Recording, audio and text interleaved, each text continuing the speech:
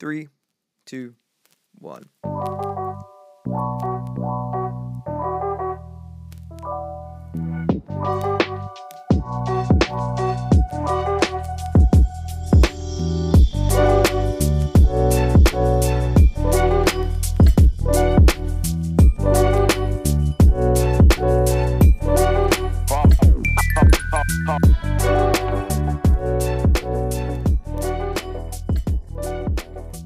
The God King was fed up with sharing his prosperity with mankind. Why should mere mortals sit at the table with gods? So Zeus devised a plan. He would put mankind in its place. Prometheus, however, was not too fond of this idea, so he decided to pull one over on Zeus. He made a fool out of him.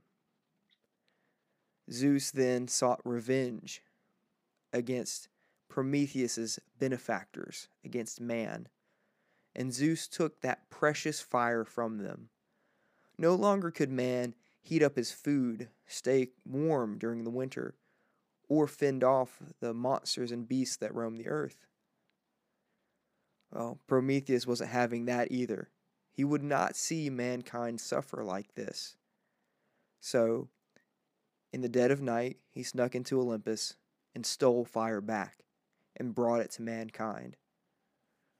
This enraged the God King, and so Zeus, being fooled twice by Prometheus, put an end to the conflict. He sought out Hephaestus and told him to create woman, to create someone just like the man, but as beautiful as the goddesses. Someone with all the guile and curiosity, with all the power and prowess. A vessel by which he could bring mankind's destruction. And he gave the woman, Pandora, a box. And in that box was all manner of chaos, plague, famine, curses, disease. He didn't tell Pandora what was in the box, but he told her, don't open it. He knew her curiosity would get the best of her, and so it did. And Zeus, through the woman, brought about the ruin of man.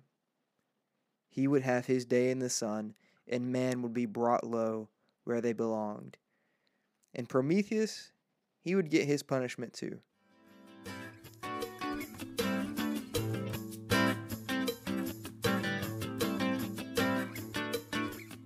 Well, today we're going to kind of riff on this idea between man's relationship with God.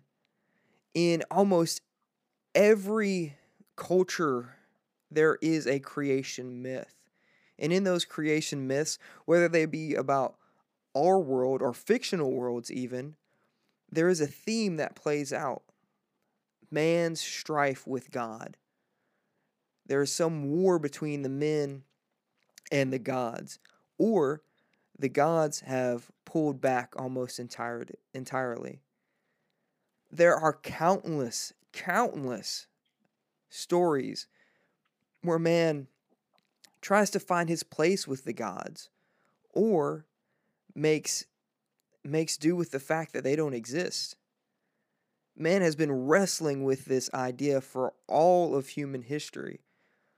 So we're going to dip our toes in the water today and look at how we relate to God. What makes our relationship with our God different than any other culture. So joining me today is my good friend Zac. Hi, everyone. We're gonna try and wrestle with this, and we're not gonna get any concrete answers, right? We're not gonna really put an end to this. Well, I don't know. I mean, we're gonna be looking at scripture the best we can, but just know this is a huge topic, and we'll see where it goes. There's a lot we could say. Yeah, there is a lot we can say. So I think one of the first things we need to say is we are two individuals that are always striving to grow and better ourselves. And while we think we have some good ideas and good answers and good opinions, we don't claim infallibility. That's not for mortals. We don't claim to know all the answers because certainty cannot be proven and cannot be observed in most situations. So that is also true in the creation story. So we're not here to say like, hey, we've observed this and we're saying this, but we are saying that there are lots of principles that we can learn from not just our creation narrative, but also other creation narratives and some common themes. Mhm. So I think your story that you opened with, Jonathan, is fascinating because I immediately picked up on several parallels with our own um, Absolutely. story of the fall. Mhm. So first, let me say that when it comes to, oh, it's the woman's fault. If it wasn't for that darn woman, let me first say that if Adam was doing what God had called him to do, that never would Mhm. have happened. Yep. So uh, anyway, I don't know why I wanted to start off with that. I feel like um, at times when we look at situations, well, let me put it this way. I finished this great book last month called Adversity Quotient. I would highly recommend our readers look into it. One of the things it talks about is this idea of blame versus ownership. Mm. And in lots of situations, it's very common for us to blame others and our situations for the things that we're experienced. And it's true, situations happen. Other people make certain decisions that are outside our direct sphere of influence that have an impact on us.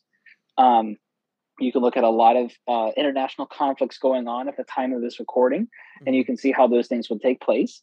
But one of the things that AQ talks about is how much can you take ownership of? Mhm. And it's hard enough for you to do the right thing and to make good decisions, much less worry about what other people do. So let's focus on Yeah. ourselves and improving ourselves first before we point a finger at other people and say you did this. Yeah. Well, I think it's interesting too. So, um, I mean, that was one thing. Like when I was trying to think about how am I going to tell this story, how like I wanted to make sure I didn't put blame on the woman because the Bible doesn't do that, for one, right? The Bible Nope. says the man who was with the woman was right there at that time, and all of Scripture points the fall towards man. You know, it says yeah, the woman was deceived, but it was Adam's fault, right? But even in that the Greek creation narrative with Prometheus, that story, it's not Pandora's fault. Mm-mm. Zeus and the other gods put all those things in the box, and they enticed her to do that. And she was married to Epimetheus, which is Prometheus's brother. So Mm-hmm. Prometheus is forethought, and Epimetheus is hindsight, and so or he who thinks last. So Zeus like intentionally married off Pandora to Epimetheus, knowing that Pandora's curiosity would get the best of her, and that Epimetheus would be too stupid to think ahead and stop her from doing that, right?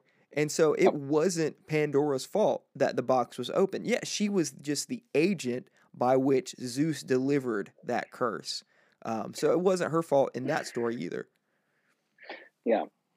But anyway, before we get too deep into dissecting one creation narrative or the other, um, what Jonathan, what makes Christianity, or at least like you and I both claim to be followers of Jesus, why would anyone want to consider that as something to consider versus any of the other options that are out there when it comes to faith and value? Well, I think one has to do with this idea of God's relationship to us.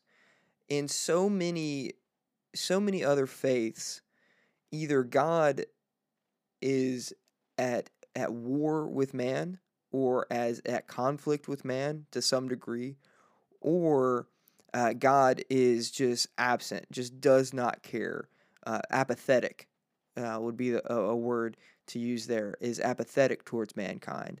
It's just kind of an afterthought. You know, man is just some plaything that's out there to entertain God, and when that plaything starts fighting back, he brings the hammer down, right? And so there's this strife that always exists, but that's not the case with Christianity, and a lot of people have perverted the Christian like the has perverted Scripture to think that way, to see God in that light as some big bully, and no doubt, Even some of our listeners have probably felt that way, that God was out to get them, that God hated them, or there was some kind of um, like disappointment, right? That God wished that we didn't exist to some Mhm. degree, or like that we were just some burden, right? But that is not the story that we get from Scripture. That's not the perspective that the Bible has. Quite the opposite. Mhm. Yeah, I think you're hitting on something point. So our relationship with God is different.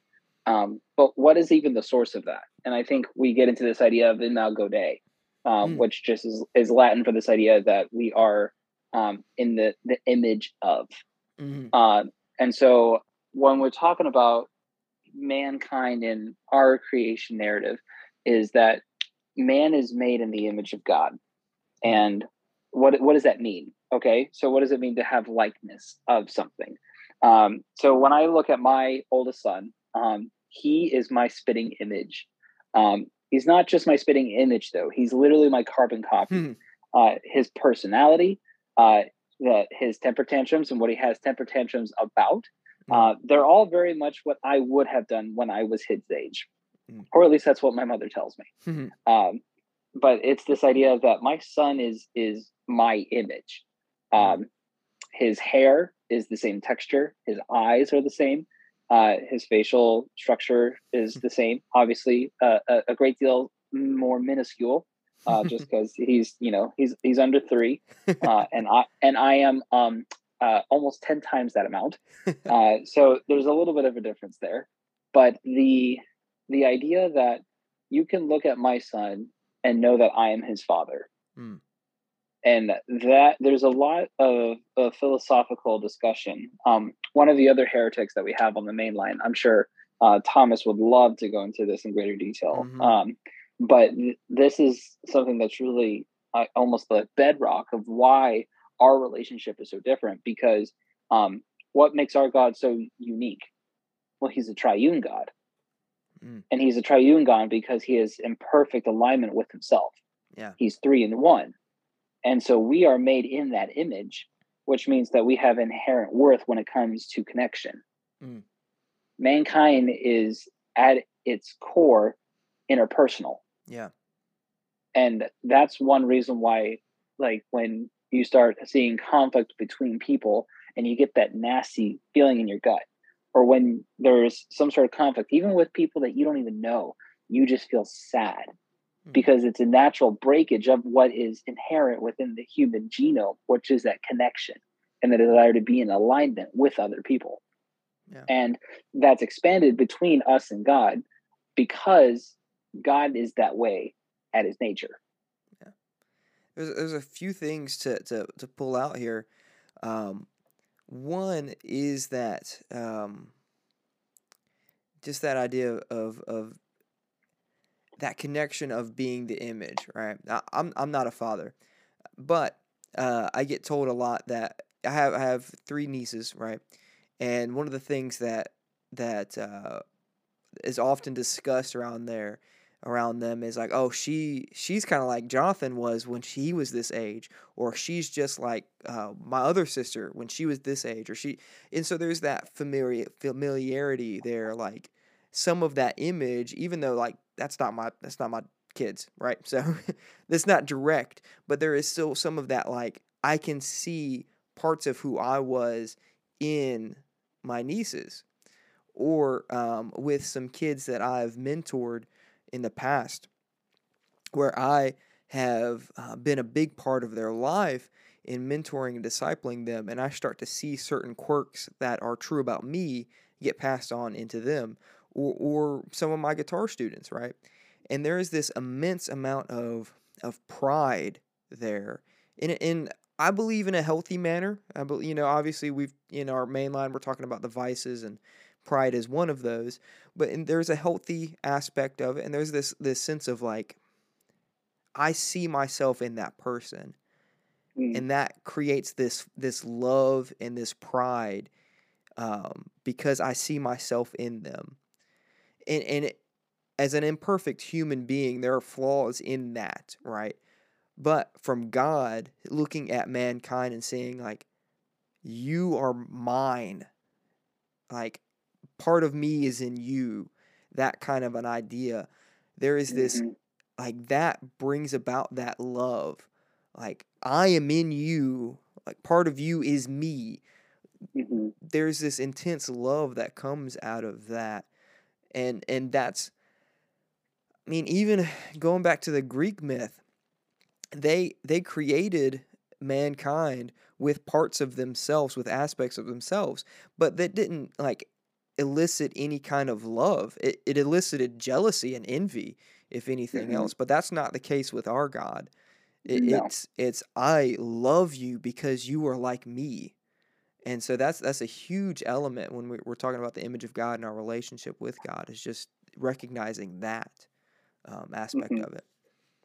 Well, I think two books that would be we would be remiss if we didn't mention them here as being potential books to read when it comes to the attributes of God are by A.W. Tozer.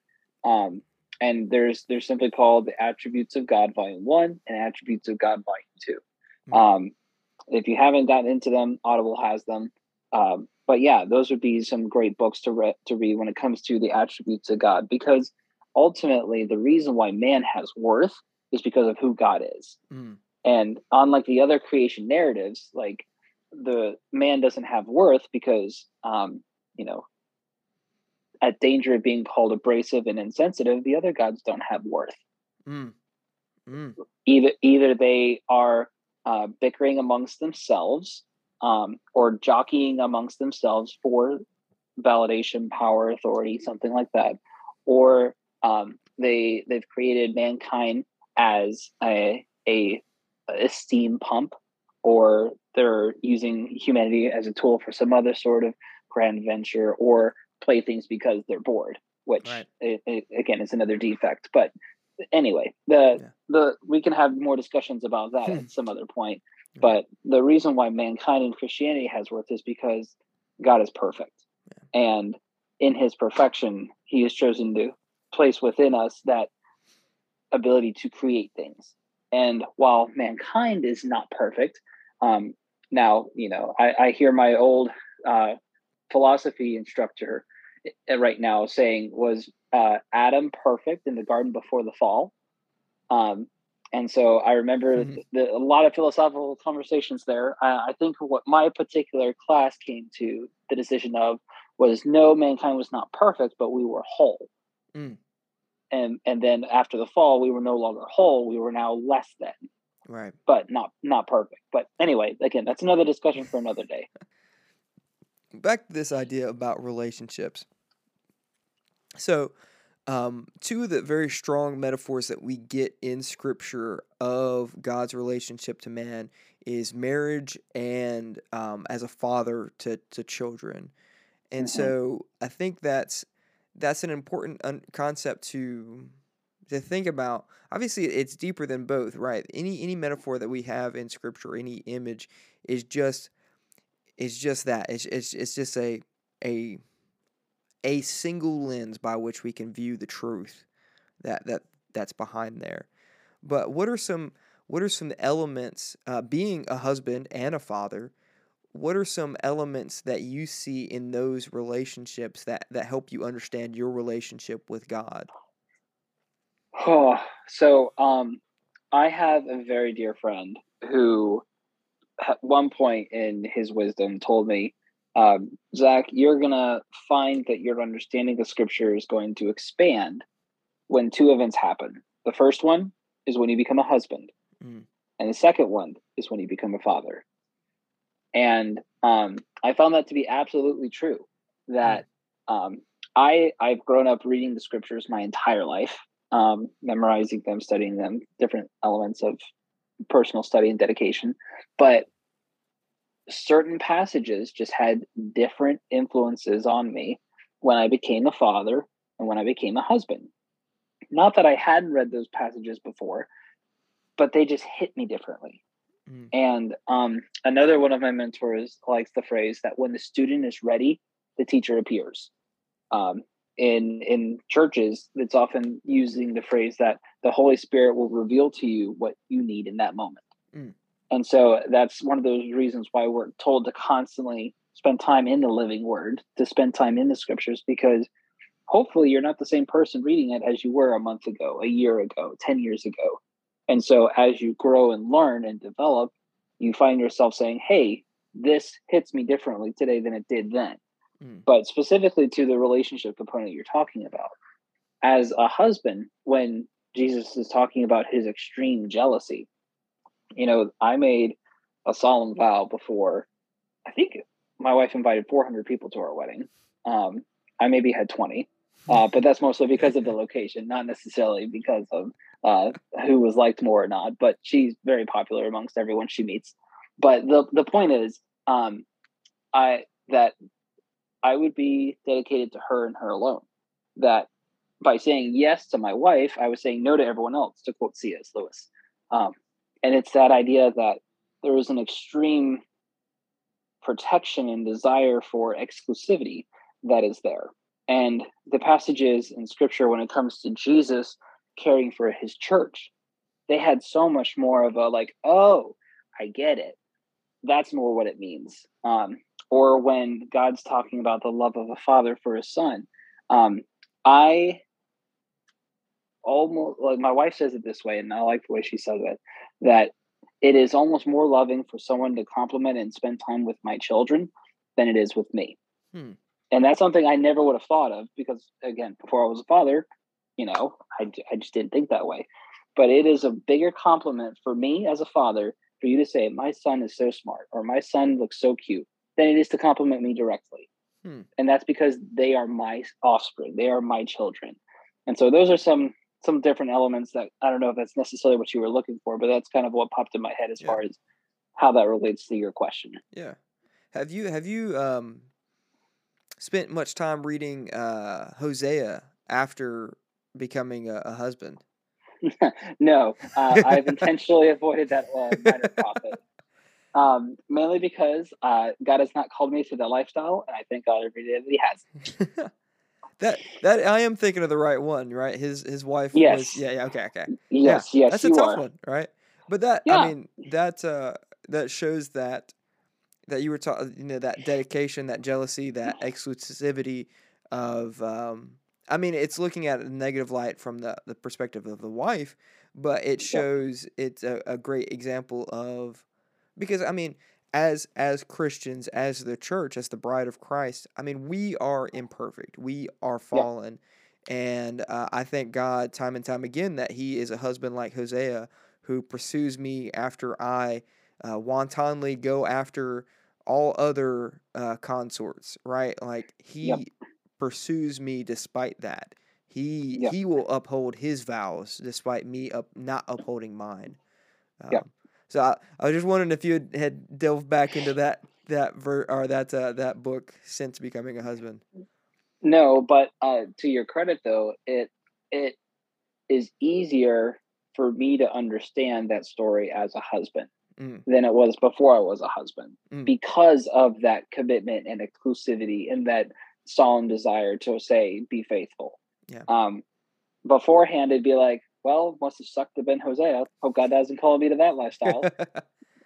But the lesson has a lot more of a potency to it now that I Mm, am a husband because it's like, gosh, like in that moment, that's how I would feel, and just having a lot more personalization.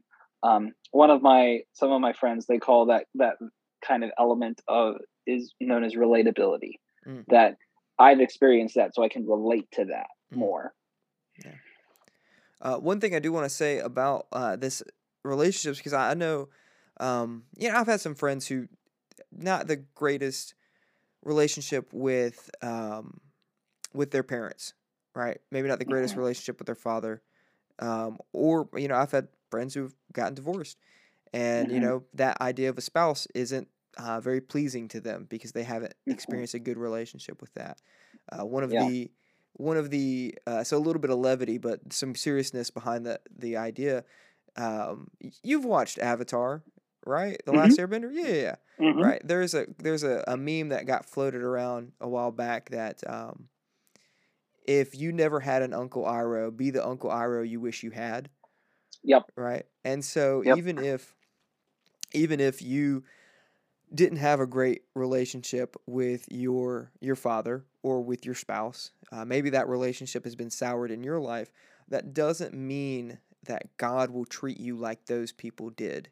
He's the Hmm. perfect husband, the perfect father, and there is a chance for you to be better than how you were treated, and God is better than how you were treated as well. Right. Yeah. So that's something to redeem those aspects if that those metaphors aren't exactly pleasing to you. Yeah. So you're bringing up a great point, and something. The way I would say it would be that remember that all of the physical truths that are talked about in Scripture are a reflection of spiritual truths. Mm, So it's not a direct correlation. right. So, in hermeneutics, there's the talk about how God doesn't have a physical form. And Mm, so when we say his right hand, right. okay, we're not talking about God's literal right hand. Mm, Or when we say God's face, we're not saying like, hey, he has a nose, mm. maybe a beard, might be white. No, we're not saying any of that. So keep that in mind when we're talking about that. So when we say God has gender, Mm, the same thing mm, is true. right. So, like the comparison of God the Father, like we're not saying that these are the literal gender roles that he's holding. Um, like even there, I use the term he Mm, in reference to God. The thing to remember is that these are ways for us to start to understand our unknowable God. right. And the reason why we have even these ideas of who he is because of the language that he chooses to use for us to kind of maybe often wrong perceive that relationship. Right. So again, when we're saying like, hey, if you had a situation where someone ruined a title or a position that is used in scripture, um, first off, if you need to seek professional help, please do. Yes. There's no shame. There's no shame in that. Let me say that as someone who cares very deeply about that subject. The other thing is that, like Jonathan was saying, that doesn't mean that you can't find someone who could redeem that, Yeah. and that doesn't mean that you had one bad experience.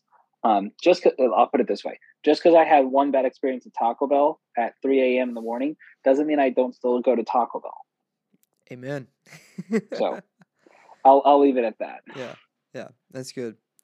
One of the things that I do want to bring up, and maybe just briefly, um, what so we know that God has this desire for us for a an amazing like he's seen as a comforter, as a peace giver, as a corrector, right? As a Yep. disciplinarian, right? Because Yep. he disciplines those he loves. Um, Uh huh. there's all these elements of, but I mean, if we're honest, that's a good relationship to have, right? Yep. If I don't correct Yep. my guitar and my guitar students, I don't really care much about them. I just want a paycheck, right? That's not a healthy relationship. So we Mm-hmm. need that. We need that discipline. But we can see in scripture that God has this great desire for a beautiful relationship between himself and his creation. Yep. What is it that keeps us from experiencing that? If that is what he wants, why isn't that so? Okay. So the second part of your question, I think I have a better understanding about, and I'll use the example of my son again. So when my son runs into the kitchen, because either I'm in the kitchen or like I'm not in the kitchen, regardless, he runs into the kitchen. I might say, "Get out of the kitchen," and at the moment, that might just be chastisement. As far as he knows, I'm ruining his fun. He's just having a blast. He's running around and he's like, why does my dad not want me to be in the kitchen? There's not a rail or a fence that keeps me out of the kitchen or anything like that. What's the big deal?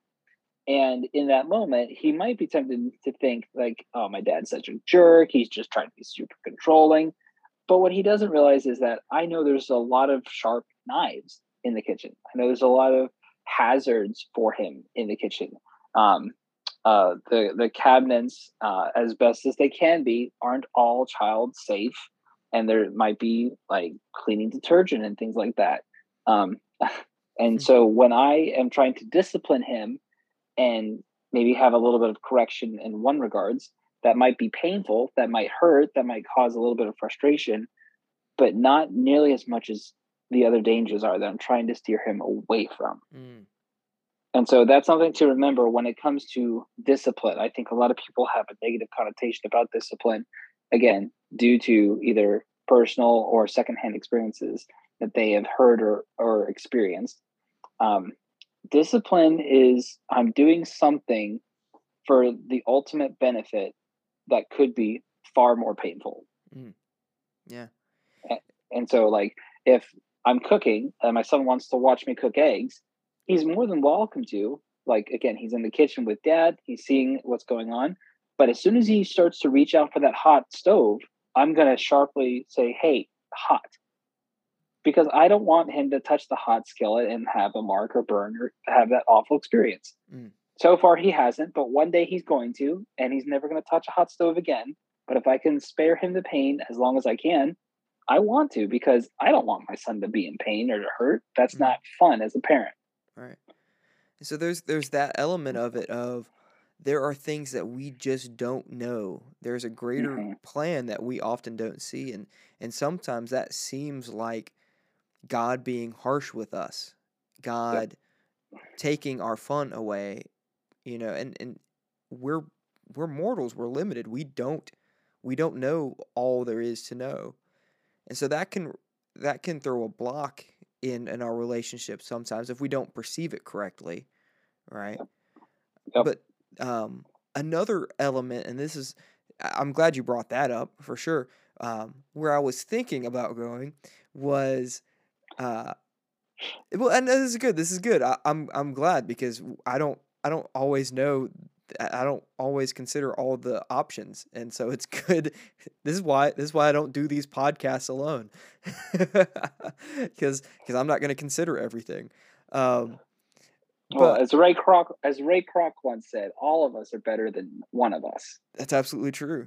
And so yeah, so the one element is we don't always see the end. We don't see the bigger picture. And so that's Yep. going to inhibit our relationship to some degree if we don't perceive that correctly. Another Mm-hmm. thing that can inhibit that relationship, that can keep us from experiencing the relationship that God has designed us to have, is sin, right? So I was going for surface level. You dug deeper. Um, so sin, right? Sin can inhibit our relationship with Christ. Yep. Um, Psalm 32. It's one of my favorite psalms. Um, all right, Psalm 32. Here it is. When I kept silent, my bones became brittle. My groaning, from my groaning all day long. For day and night, your hand was heavy on me. My strength was drained as in the summer heat. Then I acknowledged my sin to you, and I did not conceal my iniquity. I said, I will confess my transgressions to the Lord, and you will forgive the guilt of sin. Therefore, let everyone who is faithful pray to you immediately. When the great flood waters come, they will not reach him. You are my hiding place. You protect me in times of trouble. Um, and so he's saying, pray to God immediately, confess to God immediately, go to Him immediately, because when the floodwaters come, they will not be able to reach Him. The way I've heard it understood is that sin is going to separate us, is going to keep us from coming to God, and it often does. We know that in our experience, the guilt and the shame push us away from God. So when you feel it weighing on you, go to Him immediately before something comes up, before you can't get to Him. And not in some kind of salvific sense of like, if you don't confess your sins before you die, you're going to hell or something like that. We've already discussed that too. Right? That's not what it means. But when you have a chance, go to Him. Don't let guilt and sin and shame block you. Don't let all that stuff pile up and get in your relationship, get in the way of your relationship with Him. Go to Him immediately. When you keep that inside, when you are silent about your sin, it eats away at you, and it eats away at that relationship. I don't think I was overly heretical in that. Maybe I took a little bit of Well, liberties, but if you were heretical, that's what we're about, right? We're right. learning to discuss these things and have conversations, never from a stance of concrete, but always one of clay. because Yeah. we always want to make sure that we're molding to God's truth. But no, so bringing up what you just said there, I think that's something that the one way that I've always thought about it, because I've had individuals come to me and ask, well, what about this sin? Mm, And they mention a certain sin. They're like, how can that person be a Christian if they live this sinful lifestyle? mm, And something that I typically do is I typically throw it back to them with another sin. And I'll say, well, what about this sin? Is that sinful lifestyle any less atrocious than this sinful lifestyle? And normally I get a look that says no, or someone will say, well, that's not as bad. And again, good times and places for those kind of conversations. But the way that I view it in regards to this topic is the idea of anointment. mm. So in the Old Testament, anointment was modeled through a priest or a man of God taking some oil and pouring it on their head and anointing their head with oil, saying that I have set you apart, in reference to just the Levitical sacrifices and how all that played into the religious system of the Jews at the time.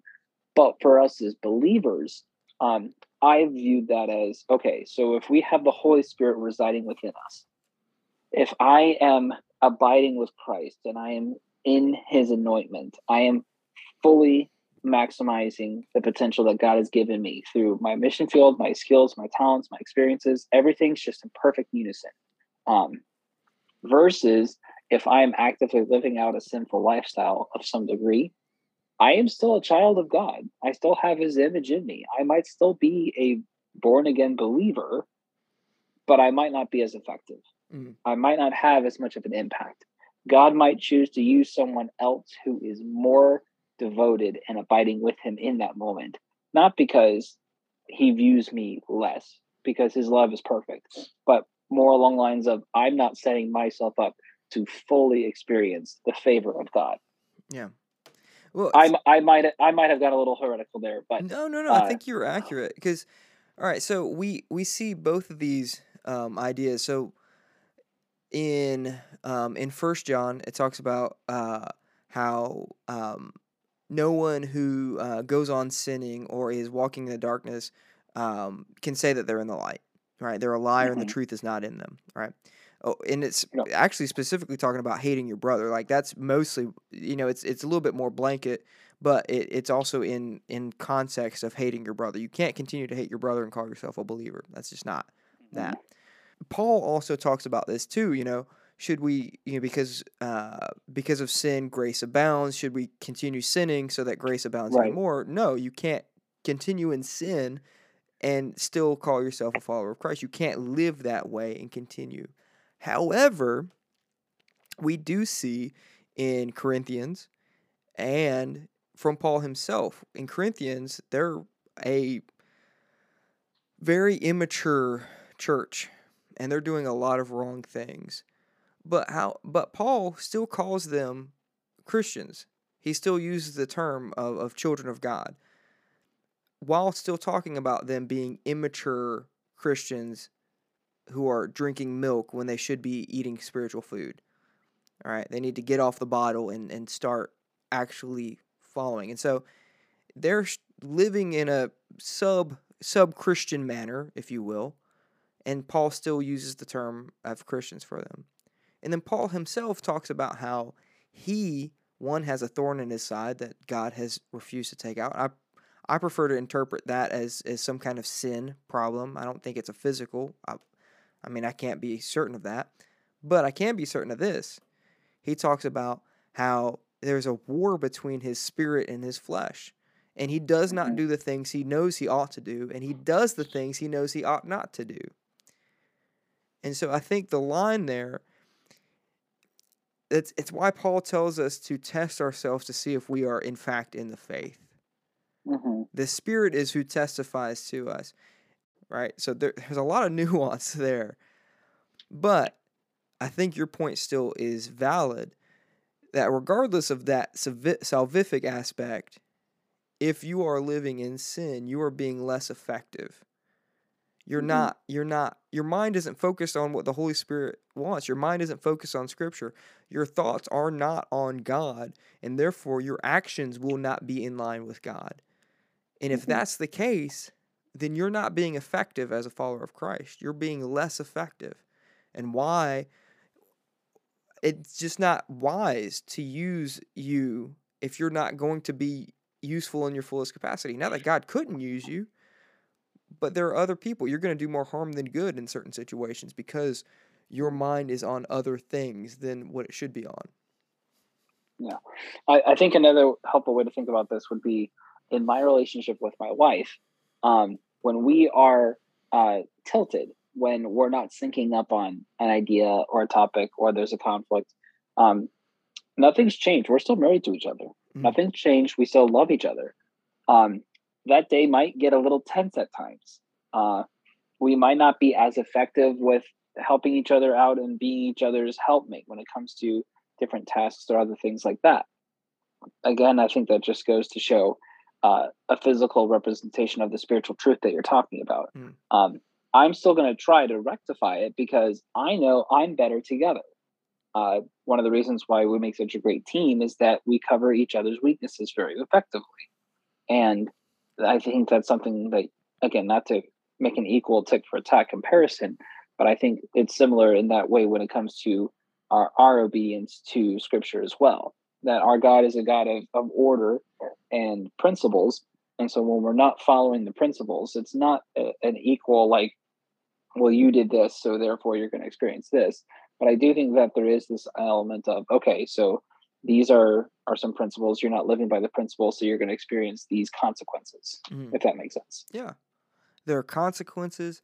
And then I think too, just the guilt and shame often hinders us a lot too. Hmm. I mean, I don't I know when I fall into sin, I don't want to talk to God, Hmm. or I mean, just in a human sense. When I was younger and when I disappointed my parents, when I did something that I knew I wasn't supposed to do, or I didn't do something that I knew I was supposed to do, I wasn't gonna go talk to them.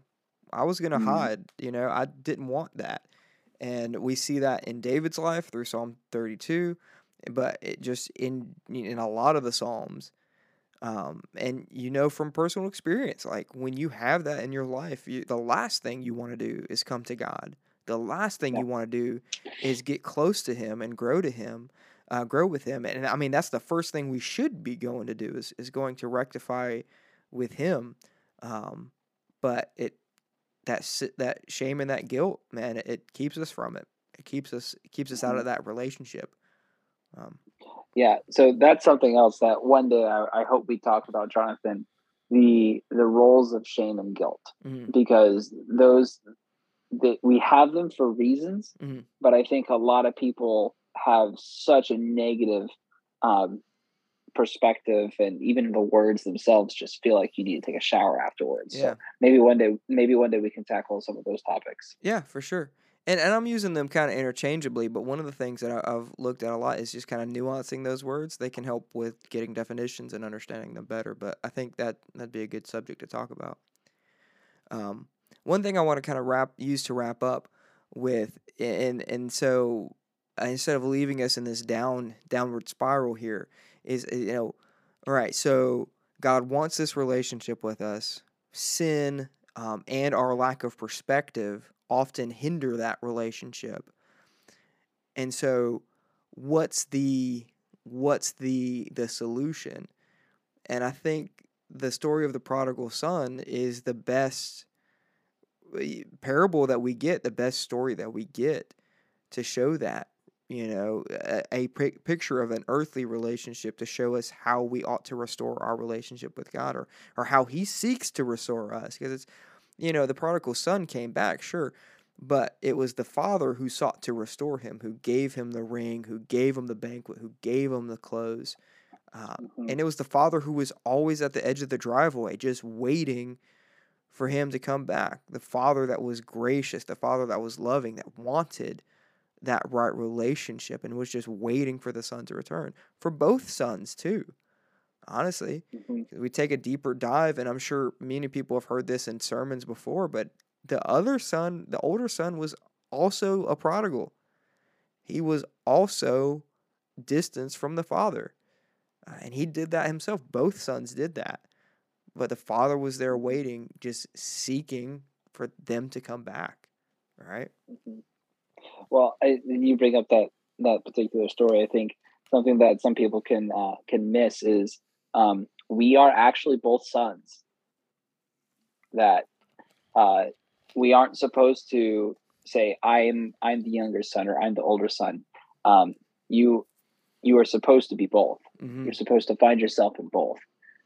Maybe not in all situations are you equally one or the other, but you've fallen into situations where you were the younger son, and other situations where you were the older son, and God the Father is the Father.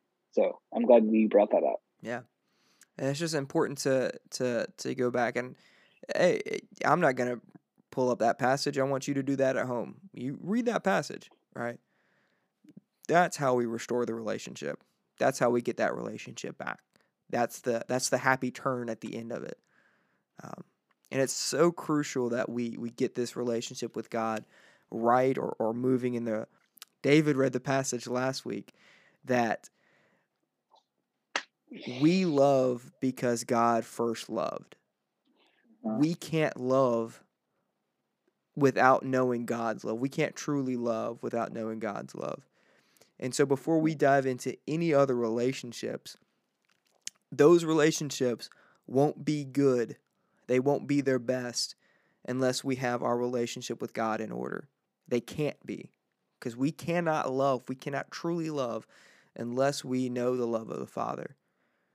So we've got to get that right before we can start looking into any other ones.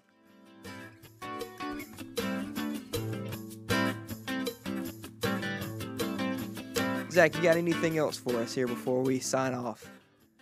I don't know, man. For riffing it off, I think we did a lot of good stuff. I hope you have a lot to talk about. Obviously, you can send us any of your questions. Maybe you want to have a conversation with us on any of the social medias that Borderline Heresies is a part of. Mm-hmm. We would love to converse with you about that. A reminder that we are praying for you guys as you're listening to our content. Mm-hmm. This content is created not just for our enjoyment, but mostly for your benefit and the desire that you continue to grow and strengthen your relationship with our Savior. That's right. Well, Dave is not here to tell us that it's time for the music, so I guess well, I will. Yeah, it's time for some jams.